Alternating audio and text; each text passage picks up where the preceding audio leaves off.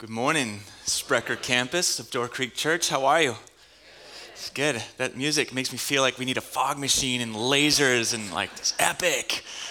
Well, it's just me. So if you're new here, I'm Ryan. I'm on the teaching team here at Door Creek Church. I get to serve as a campus pastor at our Forest campus as well. And we have been a little busy, and it's actually been a while. Sprecher, how you doing? Like, for real, it's so good to be with you today. I missed you. We've had a crazy few weeks, months, I guess, up in DeForest. We launched with our Christmas services. Have a couple pictures here, and just want to say thank you. Thank you, guys, for just your incredible generosity and your support, giving, praying, and coming and bringing friends and all of that. We were expecting like 400 or 500 people maybe for our big Christmas services. We had 900 people. We were like pulling chairs out of our offices and people standing around, and it was a beautiful mess. And we felt like we were shot out of a cannon. And when we're grand opening services this coming weekend, and we're just so excited for everything God's going to do in us and through us in the communities around Northern Dane County. So thanks. Also want to give a shout out to our awesome student ministry families and student ministry teams. If you don't know, we just sent a whole bunch of students to districts. And so just want to ask, like, let's pray. Let's pray that God just engages with our students. It's such a critical time of life over this weekend as they're experiencing great teaching and great fellowship. And parents, we just love, as a church, we love to partner with you. We need each other, and so it's our privilege to partner with you in every stage of your child's development. And so let's be praying for our students. Well, we're kicking off a new series today. It's called Roadblocks, and the main idea is this: is that no matter who you are, no matter where you are in life, young or old, light skin or dark skin, rich or poor, near or far, that we encounter these difficulties, these roadblocks, things like fear and shame and hurt and anger, and these things that can be incredibly devastating. I mean, we have probably all seen the havoc that these kinds of things can create in a person's life, sometimes decades of life wasted, tangled up in these things, chasing this remedy and that remedy. But our claim is this. Our claim is that Jesus gives us a way forward. That his cross and his resurrection gives us the power to move through these roadblocks. And actually what he does, more than just moving through them, what he does is he takes those very things that could destroy us, that should be the end, and he turns them into glorious, joyful things that deepen us and mature us and grow us into the image of himself. So we're starting out with fear. The roadblock of fear. And I just want to say, like, I am in this room the least qualified person to be preaching about fear right now. I think most pastors are, but I feel that is very much a truth for me. So this has been just an incredible learning experience, praying through this, letting the Holy Spirit do some work in me through this and preparing, and I hope that it is for you as well. So let's open up to the book of Deuteronomy. Chapter 1, Deuteronomy is in your Old Testament in your Bible. If you don't have a Bible, you can get one on your phone or your iPad or whatever you brought. We also have Bibles in the back, so you can go ahead and grab one. We're not going to have the words up here. We want to dig into the Bible together. So Deuteronomy chapter 1, it's the fifth book in the Old Testament. While you're finding that place, just want to get you kind of caught up to what's going on at this point in the story. So humans have rejected God in the garden. You can read about that in Genesis chapter 3. But God didn't abandon humans to their fate. So what he did is he chose this person named Abraham, and he said, out of you, Abraham, I'm gonna create a new kind of family, a new kind of humanity. I'm gonna bring you into this land where you're gonna be able to grow and flourish. And what I want you to do, Abraham, is I want you to reflect who I am out into the world, so that people who have rejected me will be drawn to me. That was God's plan. So Abraham's family started to grow, and they weren't in that promised land yet, that land of Canaan. And before they could get there, they were enslaved and overpowered by Egypt, which at the time was the world power, the dominant world power. And 400 years went by, and the Israelites, Abraham's family, were this oppressed, persecuted people. And so they cried out to God. And God sent Moses, just a regular person, to go and bring them out of Egypt, and he delivered them miraculously. You've seen the movie, right? He delivered them miraculously, brought them out of Egypt through the wilderness, and a couple months later, they're at the border of this promised land that they've been waiting for centuries to occupy. And then something strange happens. You might know this story. It's in the book of Numbers. So they sent out some scouts, basically, into the land to just check it out, find out which route to take. And what they found was the land was amazing. They brought back this huge cluster of grapes and probably other stuff too. This is really fertile land, right? But they also found giants. And they found cities that were incredibly fortified. Like it just wasn't an empty land that they were supposed to move into. Like there were people there. God, did you know that? There are people here. And so they panicked. And they said, no, we can't do this. We don't have the resources or the military strength to do this. This is nuts. We should have stayed in Egypt. And so God basically gave them what they wanted. He said, okay, you can go back into the wilderness. We're going to let this generation who can't come to terms with my power, we're going to let that generation die off, and we're going to let a new generation rise up that trusts me and depends on me. And so 40 years later, they're back to the border of the promised land, and Moses is about to pass away, and this is his last sermon to his people.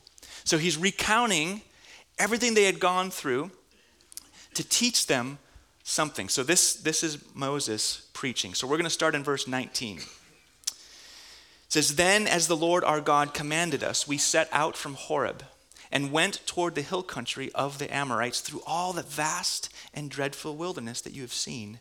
And so we reached Kadesh Barnea. Then I said to you, you have reached the hill country of the Amorites, which the Lord our God is giving us. See, the Lord your God has given you the land. Go up and take possession of it, as the Lord, the God of your ancestors, told you. Do not be afraid. Do not be discouraged." Then all of you came to me and said, "Let us send men ahead to spy out the land for us and bring back a report about the route we are to take and the towns we will come to." The idea seemed good to me. So I selected 12 of you, one man from each tribe. They left and went up into the hill country and came to the valley of Eshcol and explored it, taking with them some of the fruit of the land. They brought it down to us and reported, "It is a good land that the Lord our God is giving us." But you were unwilling to go up. You rebelled against the command of the Lord your God. You grumbled in your tents and said, get this, "The Lord hates us." So he brought us out of Egypt to deliver us into the hands of the Amorites to destroy us. Where can we go? Our brothers have made our hearts melt in fear. They say the people are stronger and taller than we are. The cities are large with walls up to the sky. We even saw the Anakites there. So in teaching a message about fear, there are literally hundreds of places we could go in the Bible. But I like this because this tells us a story. It tells us a story about what fear is and what it does. And I think it's a story that we can relate to. And what it tells us about fear is that fear is just 10% what happens to us and 90% how we respond. 10% what happens to us and 90% how we respond to it. So what's fear? Well, psychologists tell us that fear is this natural emotion. It's a survival mechanism. And here's how it works. So I'm walking along our neighborhood with one of our kids, and suddenly out of the yard of one of our neighbors, this big dog jumps up and just ferociously barking, right? So without even thinking, what happens in me? Well, I get this surge of adrenaline, and it gives me more strength and speed, this like $6 million man moment, like, and without thinking, I like put one of my kids like behind me, and I put my arm up in defense. And I'm so focused on the danger that's presented itself that I fail to recognize that there's a chain link fence keeping the dog in that yard. So researchers have determined that there's this process to fear, and it happens every day, multiple times a day, in every single one of us. So first, there's a perceived threat, and it triggers a response deep inside our brains. There's this part of our brains, it's called the amygdala, and that sends a signal to our autonomic system, which gives us that surge of energy, that surge of adrenaline. That's the flight or fight response. And it's beautifully designed. It keeps us alive. And so it's super interesting. You can actually see this process rolling out in the story we just read. Right? So spies, they go into the land, and what do they encounter? Giants, or at least very large people. The Anakites. So the Anakites, scholars say, they're this unusually large people that were probably the ancestors of Goliath, who David fights much later in Israel's history. They see these fortified cities with these giant walls. They see military technology vastly superior to their own, and they're like, we don't have siege equipment. Well, these are professional militaries. These people are raised in warfare from childhood, and we're just desert nomads, brick makers. We're not trained for this, right? And so they start to think about this. And so fear of the dog behind the fence, like that's normal, but it's also momentary because, there's no real danger there, right? And maybe next time when I go for a walk, I'm just going to walk on the other side of the street. But fear becomes much, much more powerful and consuming. It becomes a roadblock when we realize that the threat is real, that there is no fence, that we are in actual danger and we don't have the resources to match it. This is when fear becomes dread and terror and panic. You know what I'm talking about? So I remember really well the day I was at work, this is like 10 years ago, my wife called me and she said, the doctor thinks that Silas, so Silas is our firstborn, he was 1 year old at the time, the doctor thinks that Silas has cerebral palsy. And what's cerebral palsy, right? My heart melted. And I had all these questions like, okay, what is this thing?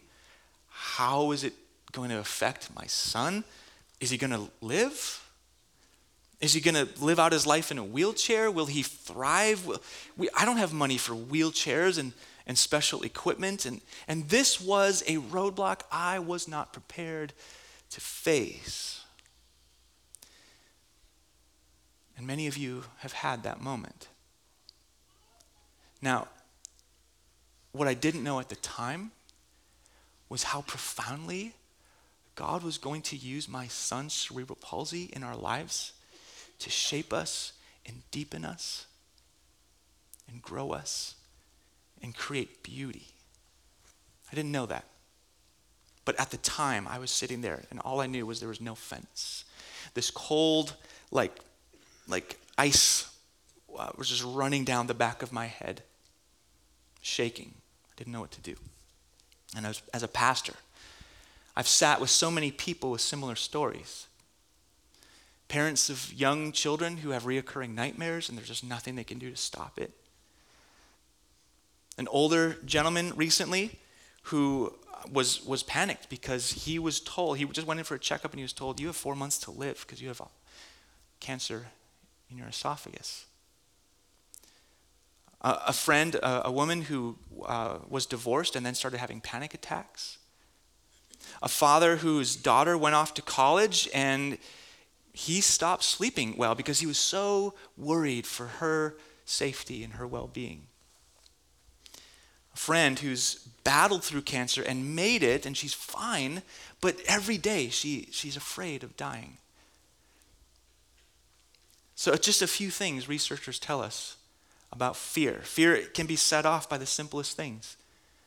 Sometimes there's not a big trigger event anymore. Sometimes all it is just past pain. It's pain from a certain situation or a certain type of person that we carry with us, and then when we encounter that, we encounter our roadblock of fear. Fear makes us afraid of what hasn't even happened yet. Because when we're afraid, our imaginations, it's like they get stuck in this what-if scenario thinking. Worst case scenario thinking. Also tells us that fear makes everything scarier. So when we feel afraid, even non-threatening things become a threat, because fear has this amplifying effect. Psychologists call this potentiation. It's like the person who's afraid of flying, and you've sat next to this person, and suddenly the pilot's like, turbulence is coming, and they're like, oh. And there's this little bump, and they just, you've seen that person? And we can see all this happening in our story. So the Israelites, they encounter these cities with walls, and they're like, the walls go up to the sky. Like, really? They don't. No, they don't. But that's the way it felt for them. And fear, again, it's 10% what happens to us, 90% how we respond. And fear triggers this powerful emotional response. And at first it's automatic. And psychologists will tell us that you've got about 90 seconds where what's happening in your brain and in your body is a biochemical, and you have nothing you can do to control it. About a minute and a half. But after that 90 seconds passes, we have a choice. We can choose what we do with our fear. Am I going to face this fear head on? Am I going to control my response? Or am I going to let the fear in?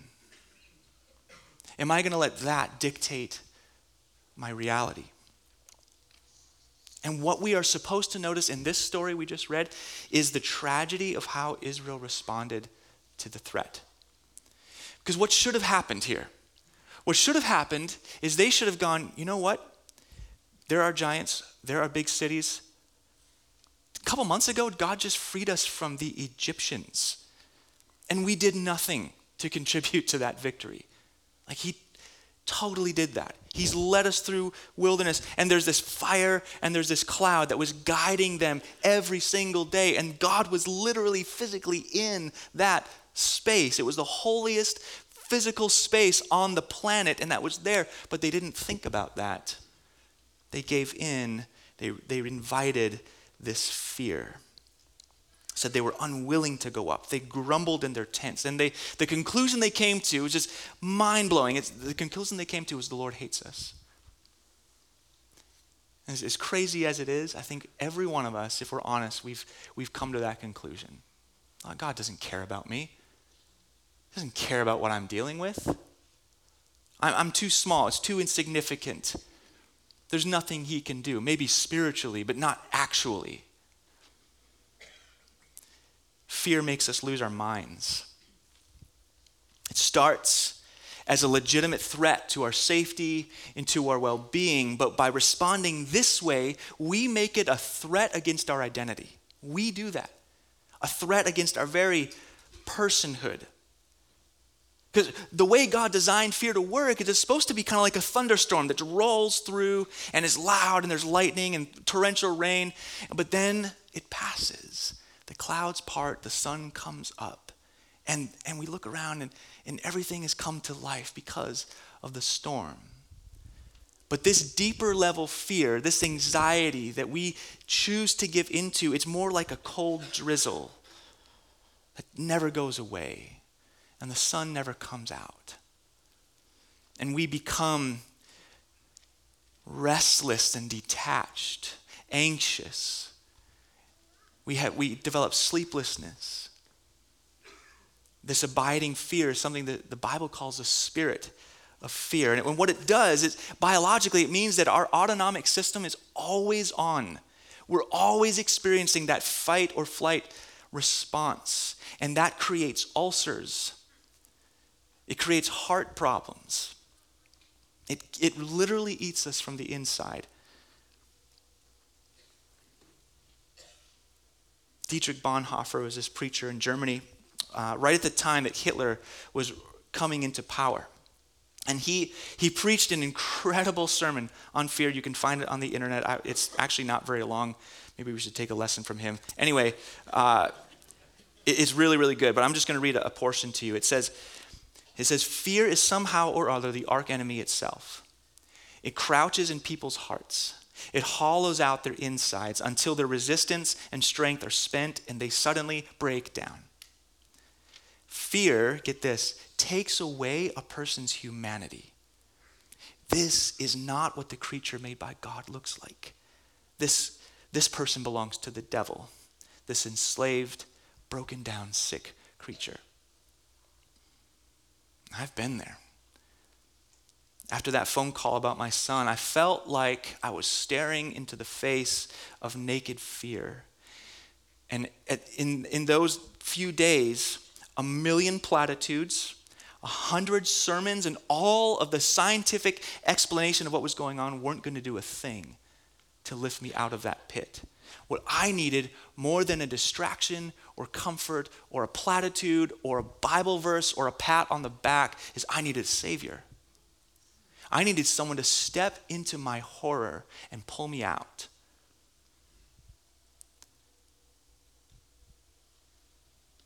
Through that season of our lives, what I discovered is this: the God who rescued his people in Israel from slavery in Egypt is able to rescue us from slavery to fear. He is able. Romans 8:15.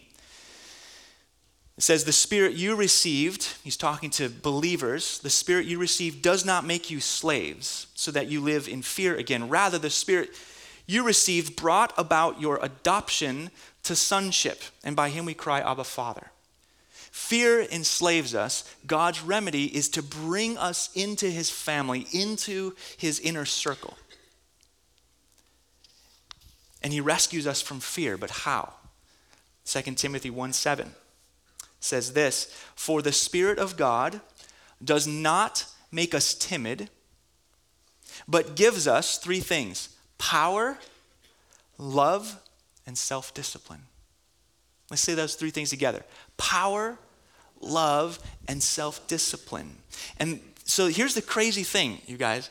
This is like a New Testament letter written a long time after Moses' sermon. But if we actually go back and look, those 3 things are embedded in this story. So let's check it out. We're going to go back to Deuteronomy chapter 1, verse 29. This is Moses, and he says, then I said to you, do not be terrified, do not be afraid of them. Now, you may be thinking, like, well, they were kind of legitimately terrified and afraid. Like I would have been, and you're right. You're right. Something in us wants to rise to their defense. But notice that what Moses did not say is do not feel terrified. He didn't say do not feel afraid. And here's what this means. It means that we can feel fear, but not be fearful. We can feel terrified, but not be terrified. Huge difference. Let's go on, verse 30. The Lord your God, who is going before you, will fight for you, as he did for you in Egypt before your very eyes, and in the wilderness. There you saw how the Lord your God carried you, as a father carries his son, all the way you went until you reached this place. In spite of this, you did not trust in the Lord your God, who went ahead of you on your journey in fire by night and in a cloud by day, to search out places for you to camp and to show you the way you should go. 3 things God provided to Israel and to us in our fight against, not the enemies, not the giants, because the real enemy is our fear. 3 things. Number 1 is power. He will fight for us. So if you read examples of the military victories of Israel in the Old Testament, it's kind of a laughable account. It's very different from reading histories of military victories from other societies, like the Assyrians. So there's really like very little they actually did. So this might be familiar to you. So Jericho, remember that? So what did Israel actually do to win in that battle? They walked and they played instruments, like trumpets. I don't know why I have a saxophone in my hands, but that's all they did. And the walls came down, right? So then there's Gideon. So Gideon is part of the weakest family, which is part of the weakest and smallest tribe in Israel. And he's hiding in a pit, and God finds him and says, yeah, I want you to gather 300 guys, and I want you to take out the Midianites, an army. Oh yeah, and no weapons, just use clay pots and torches. That's what he did. Hezekiah. So you can actually read about this account. For us, it's in 2 Kings. You can read the Assyrian version of the account. Just look it up online. It's written out there. It's really amazing. Sennacherib is leading the most powerful civilization at the time against Hezekiah, who's holed up in Jerusalem. There's an army of like almost 200,000 soldiers with siege equipment. And Hezekiah prays at night, wakes up, and there are almost 100,000 Assyrian soldiers dead on the ground outside. And Sennacherib has fled back to his home, where he's later killed by his own son. Like, it's almost as if what God is trying to do here is trying to say, I want to take the weakest, most pathetic people, and I want to put them against the most powerful people, the most powerful enemies, just to show that I am the ruler of the earth and that I stand for the oppressed and the downtrodden and the weak and the exploited. That's what God's about. And every nation, every army in human history has always invoked some kind of God or some kind of ideology in their battles, and they said, we're fighting for our God. We're fighting for this value. But God is very different. He says, no, I'm going to fight for you. Don't fight. I'm going to fight for you. And before we can do battle with our anxiety and our fear of job loss and sickness and just getting old, we need a champion who's already defeated our worst enemies, the enemies that we could never, ever defeat: death, hopelessness, and evil. And that's what we have in Jesus. John 16:33 says, in this world you will have trouble, but take heart, I've overcome the world. On the cross and through the resurrection, Jesus has defeated our enemies. So he gives us power. He also gives us love, which means that he is with us. So God hadn't just given Israel this powerful deliverance, he'd also given them his very presence. So Moses was talking about, like, the Lord your God has carried you as a father carries his son all the way through the wilderness. And look, there's that pillar of cloud and fire, which when you read about cloud and fire in the Bible, what it always means is that God is there. It's God's glorious presence. Like he was actually there with them, protecting them, guiding them. And the command to not fear appears hundreds of times in the Bible, and almost every time it's followed by, I am with you. When one of my kids has a nightmare, they wake up and it's dark, and there are probably monsters that are going to grab them. But they know if they could just cross the abyss of their terror, this chasm, which is really only about 15 feet from their bedroom to mine, if they could just cross that and find Daddy, that Daddy would wrap their arms around them and keep them safe. And what's going on with that? Well, researchers are actually learning a lot about this. So oxytocin is released in us when we're close to a person that we love and we trust deeply. So here's the amazing thing. Researchers are discovering that this kind of relationship actually shuts down the fight or flight response in us. Actually stops it. And so what psychologists are telling people is the most important thing you can do in that moment of terror is bring it into a relational context. And when we're afraid, what this means is we have to cross the gauntlet of our own fear and we need to run to our Father. Isaiah 41:10, so do not fear, for I am with you. Do not be dismayed, for I am your God. Psalm 23 verse 4, even though I walk through the darkest valley, I will fear no evil. Why? For you are with me. Your rod and your staff, they comfort me. So, belief in Jesus, what it does is it gives us full access to the kindness and the strength of God wherever we are. And our argument here is that God's presence in the cloud, in the fire, that by the Spirit of Christ, it actually indwells us. It's not a different presence. It's the same presence that's inside of us all the time for people who follow Christ. So power, love. The last one is self-discipline. So self-discipline just means in that moment of terror, just stop, time out, think. So I heard a preacher say that human beings are equipped with this really sophisticated video editing technology in our minds. And so this software, what it does is we use it to determine what we remember when we look back on our history. So think back to 2018, okay? What is on the highlight reel of 2018 for you? Are you focusing on what God has done, or are you focusing on the objects of your fear? Like, we control that. We have a choice, and our choice matters. Our choice is powerful. I mean, what if the Israelites in this moment, what if they chose to focus on the fact that God had already delivered them from Egypt, a nation and a military far more powerful than what they were about to face? What if they chose to focus and practice and rehearse the fact that God had guided them through the desert, that God was with them? I think the story would have ended really differently. So self-discipline, all it means is that we edit our video to reflect the right highlights. So, okay, let's just get practical.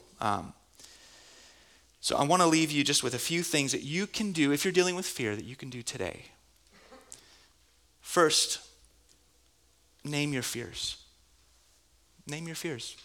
So when I was 5, I remember I woke up in the middle of the night, it was dark, and there was, I saw this dark soldier in my room. No joke. It was this dude like this, and he had a helmet on and a big, huge gun. It wasn't looking at me, but I knew if I made a sound that he would turn and blow me away. But I was terrified, so I had to call out. So I called out to my dad, and my dad ran in and turned on the light, and it was a weightlifting bench. Because I lifted weights when I was 5? Nope, I don't know why that was there, but it was there. And it's counterintuitive. It's like really counterintuitive. But in that moment of fear, we have to look our fear in the face. This means we actually need to stop and just for a moment, we need to consider what is the worst that can happen. I'm not trying to be morbid. This doesn't make sense, but it's a really, really powerful question. What's the worst that can happen? Not trying to dwell on it, but to name it. Because when we name it, we bring it into the light and we see it for what it really is. So, what did this mean for us with Silas? We didn't know what cerebral palsy meant at first. I had no idea. But I had to stop and ask, okay, what is the worst that can happen? Like, what I was really trying to drill down to is, what am I actually afraid of? There's all this unknown, but what was actually triggering the fear in me? And it came down to this. I'm afraid my son is going to die.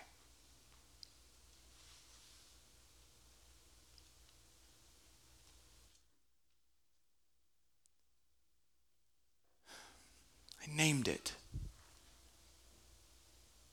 And if you name your fear and you bring it into the light, something shifts. And so just without really planning this, just kind of the next part and the next step you can take is you can find Jesus in the dark. Find Jesus in the dark. And what that means is okay, I have this fear. Jesus, can you relate to this? Can you relate to the fear? God, can you relate to the fear of your son dying? Yes, he can. Not only can he relate to it, but he walked through the horror of his own son, tortured and crucified on a cross. Not because of anything that he had done. He could have floated above our fear and been kept us at arm's distance and rescued us that way, but he chose to rescue us by absorbing our worst horror. And that is where the gospel, the good news, is for us when we face fear. That there is not a single one of our terrors or our horrors that Jesus has not already faced and overcome. And I guarantee you, whether it's financial stress, whether it's fear of a disease, whether it's fear of failing as a parent or in your job, or whatever it is, there is not a single horror that you can name that Jesus has not already faced and overcome, and he will meet you there, and he will be with you there, and he will hold you there.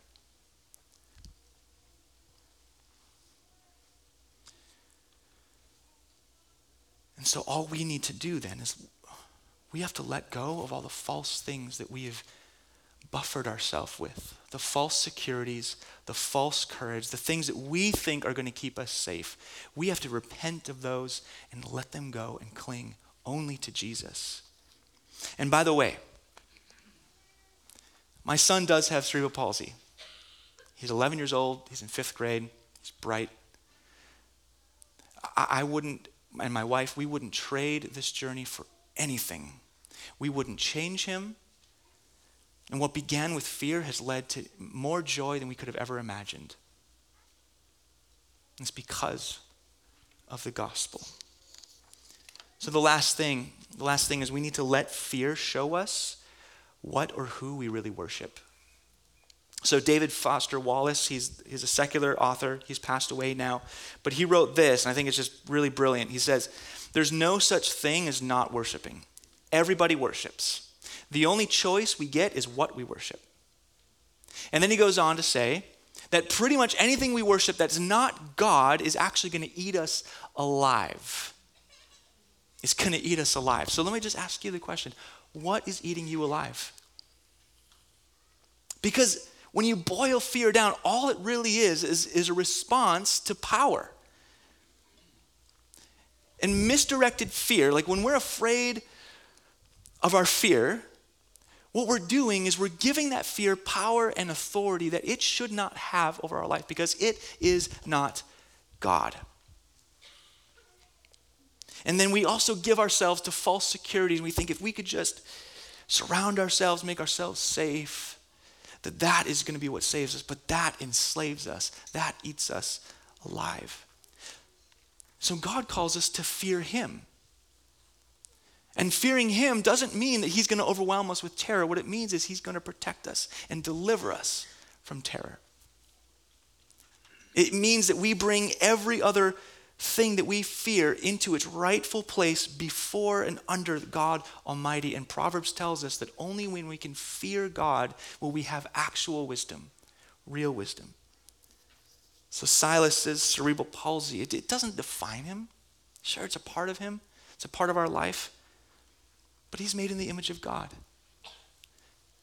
Your insecurities, they don't define you. God wants to define you and give you dignity and courage. Your disease, your financial situation, The relationship that you have so much conflict in that the thought of actually breaking the ice and talking about it fills you with dread, that does not define you and doesn't define your family. So we need to let God define us. Let's pray.